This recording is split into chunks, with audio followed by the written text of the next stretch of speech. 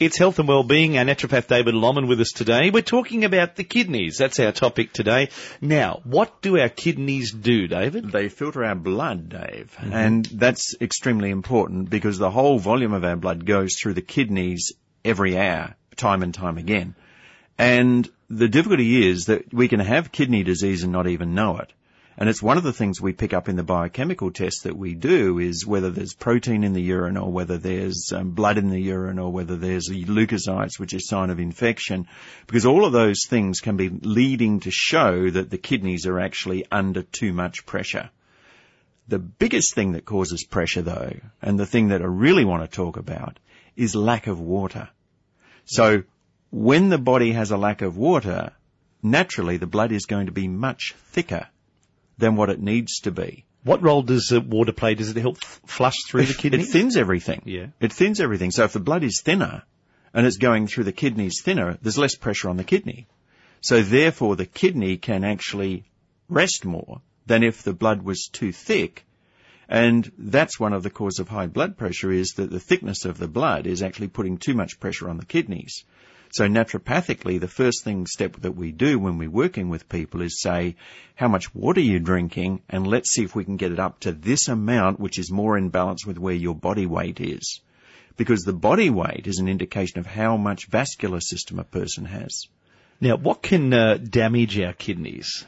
Well, the wrong food can damage our kidneys. Lack of water can damage our kidneys. Accident, stress, trauma can damage our kidneys. Any excess of anything can damage our kidneys because the filtration through the blood is going to either allow the kidneys to work easily or that they will work too hard.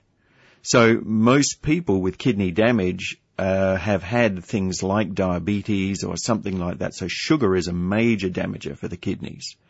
And it breaks down. It causes a breakdown because of the lack of oxygen in the blood, the lack of nutrients in the blood. It's got too much of the wrong things in the blood, not enough of the right things. The kidneys have to work harder. So anything which causes the kidneys to work too hard means that the kidneys are liable to be damaged. Now, we have two kidneys, but some people live a life with just one. They do. What's that like? Well, the truth is, and what I did today to look more at the kidney side of things was just to look at Kidney Australia, the website, and it's got all the information there. But they are saying, and I didn't even realise this, it's not uncommon for people to lose up to 90% of their kidney function before getting any symptoms at all. So people can live a near normal life with as little as 20% of their total kidney function. That's how fantastic the kidneys are.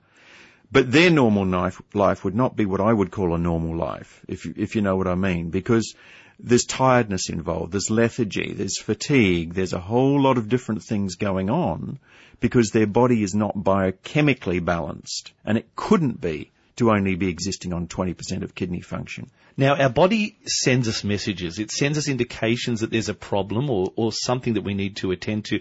What would be some of the messages or some of the symptoms we would get sent to let us know that we've got a problem with our kidneys? A big one would be tiredness.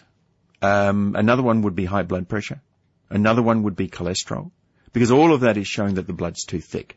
Another one would be heart issues, heart problems. The kidney filters through to our urine. Would we get some signs through that? We may if we get a bladder infection because of the pressure, but that's often more related to bowel as well, and it's related to waste material held in the body too long.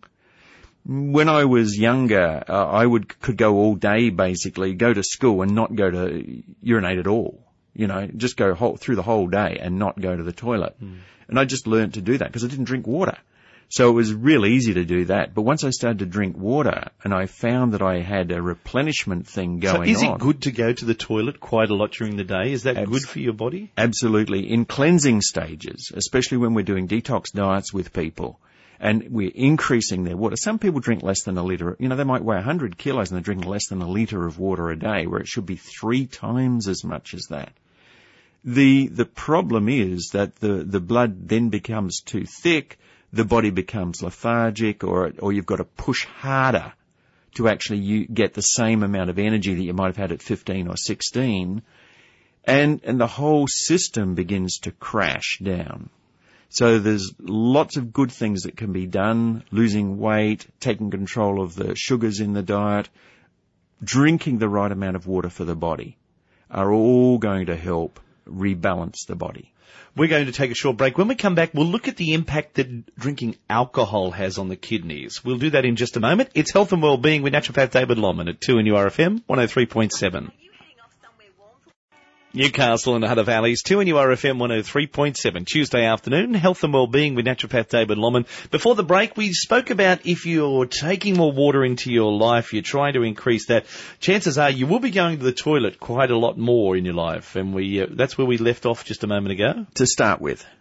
And what happens is that over time, as your body rebuilds itself, everything stabilizes more, and then it's normal to go for about 6 times a day. That's probably about the amount that most people would go when they're reasonably healthy. Anybody who starts off on a program, though, is usually going to go 10, 12, 14 times a day because their body's not used to holding that volume of water. And it also has to flush out the waste material more frequently. And that's what it's doing. So there's nothing wrong with that. Just stay near a loo when you're on a detox program. That's all. Now, what about alcohol? Alcohol and the kidneys. Alcohol can severely damage the kidneys. Besides the fact that it all contains some forms of sugar, and you're usually drinking it with sugary drinks anyway, which is going to have an effect on the kidneys. There's a breakdown of the kidneys attributed to alcohol, probably more than anything else. And because the kidneys have to filter the blood so consistently, every hour they're filtering that blood, they're probably doing it 12 to 20 times an hour, just filtering the blood.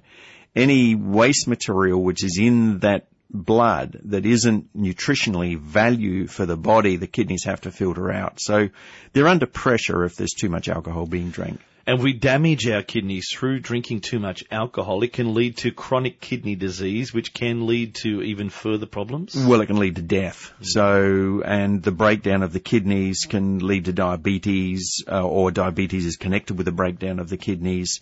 But it's basically the same sort of process. Too high sugars in the blood can be caused by the person having too much sugar, but it can also be caused because the blood is too thick because not enough water is being drank, and therefore the system isn't being diluted enough. When I'm talking to people, I like to try and keep it as simple as I can.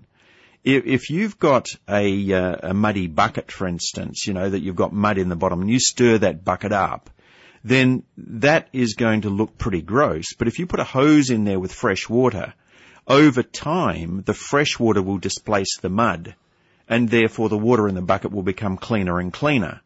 And that's what we're doing when we're inviting people to drink more water. We're actually cleaning the blood in the same way as we clean the bucket. Now tell us, through RBTI, can we clarify and gauge where our kidneys are at?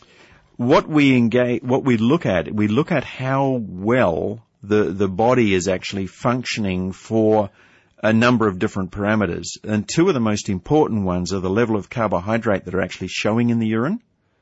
And by knowing that, we know more concisely where the energy is, and also the salts in the urine, which tell us whether the body is getting rid of the right amount of salt, or whether it's got too much salt, or if it's clogged up with salt. So often we find with people who are severely overweight and have diabetes, the carbohydrate level is way over the top, but the salt level coming out from their body is very low.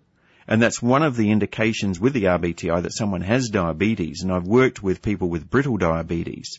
And when we've got the right amount of water into their body along with the right type of diet, they've generally been able to readjust their insulin levels and their medicines to a much more stable level, and the brittle diabetes has basically gone away. So those that have diabetes, is it known that they'll also pretty much have kidney problems also? Generally, those people with diabetes are at greater risk of kidney problem. And I believe it's because of the amount of sugar, but also the lack of oxygen, but also the thickness of the blood. Because whenever I've treated someone, again, with that diabetic type syndrome, their blood is usually too thick and their water intake is too low. So just by getting people to drink more water and diluting what goes into their body, and it's got to be water and it's got to be clean water, they actually take a lot of pressure off of both their liver and their kidneys, and that helps them regulate their blood sugar much more in a balanced way. Naturopath David Longmans here taking your calls on 49216216. Good afternoon, Joyce. Oh, good afternoon, Dave. How are you? Good afternoon, Joyce. Oh, David, how are you? Yeah, good. Look, just a short question, please. A lot of people are given medication for thinning the blood, you like aspirin or Disprins and that type of thing. Yes. And they've got to knock them off before operations. But they needn't take those if they drink a lot of water. Would that be correct, or? It would depend on the individual, Joyce, and where they were and how much inflammation there was in their system. The aspirin is given as a prevention for heart attacks usually and to thin the blood, but what it actually does, the old research showed that the aspirin actually killed red blood cells in the blood, which is one way of thinning the blood. Kill off a few blood cells and you can actually thin the blood. I would much rather look at it from the point of view of helping a person who was going in for an operation, getting them on the right amount of water and a good nutritional program so that they would recover faster, I believe, from the operation as well. I see, right.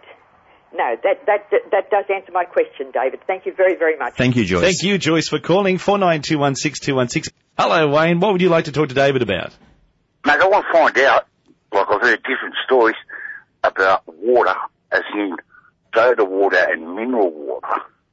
Yes, Wayne. Yeah. Are they healthy for you or they're not? Generally not, because they contain carbonated products. So from that point of view, but if I was going to drink either, I would generally drink soda water.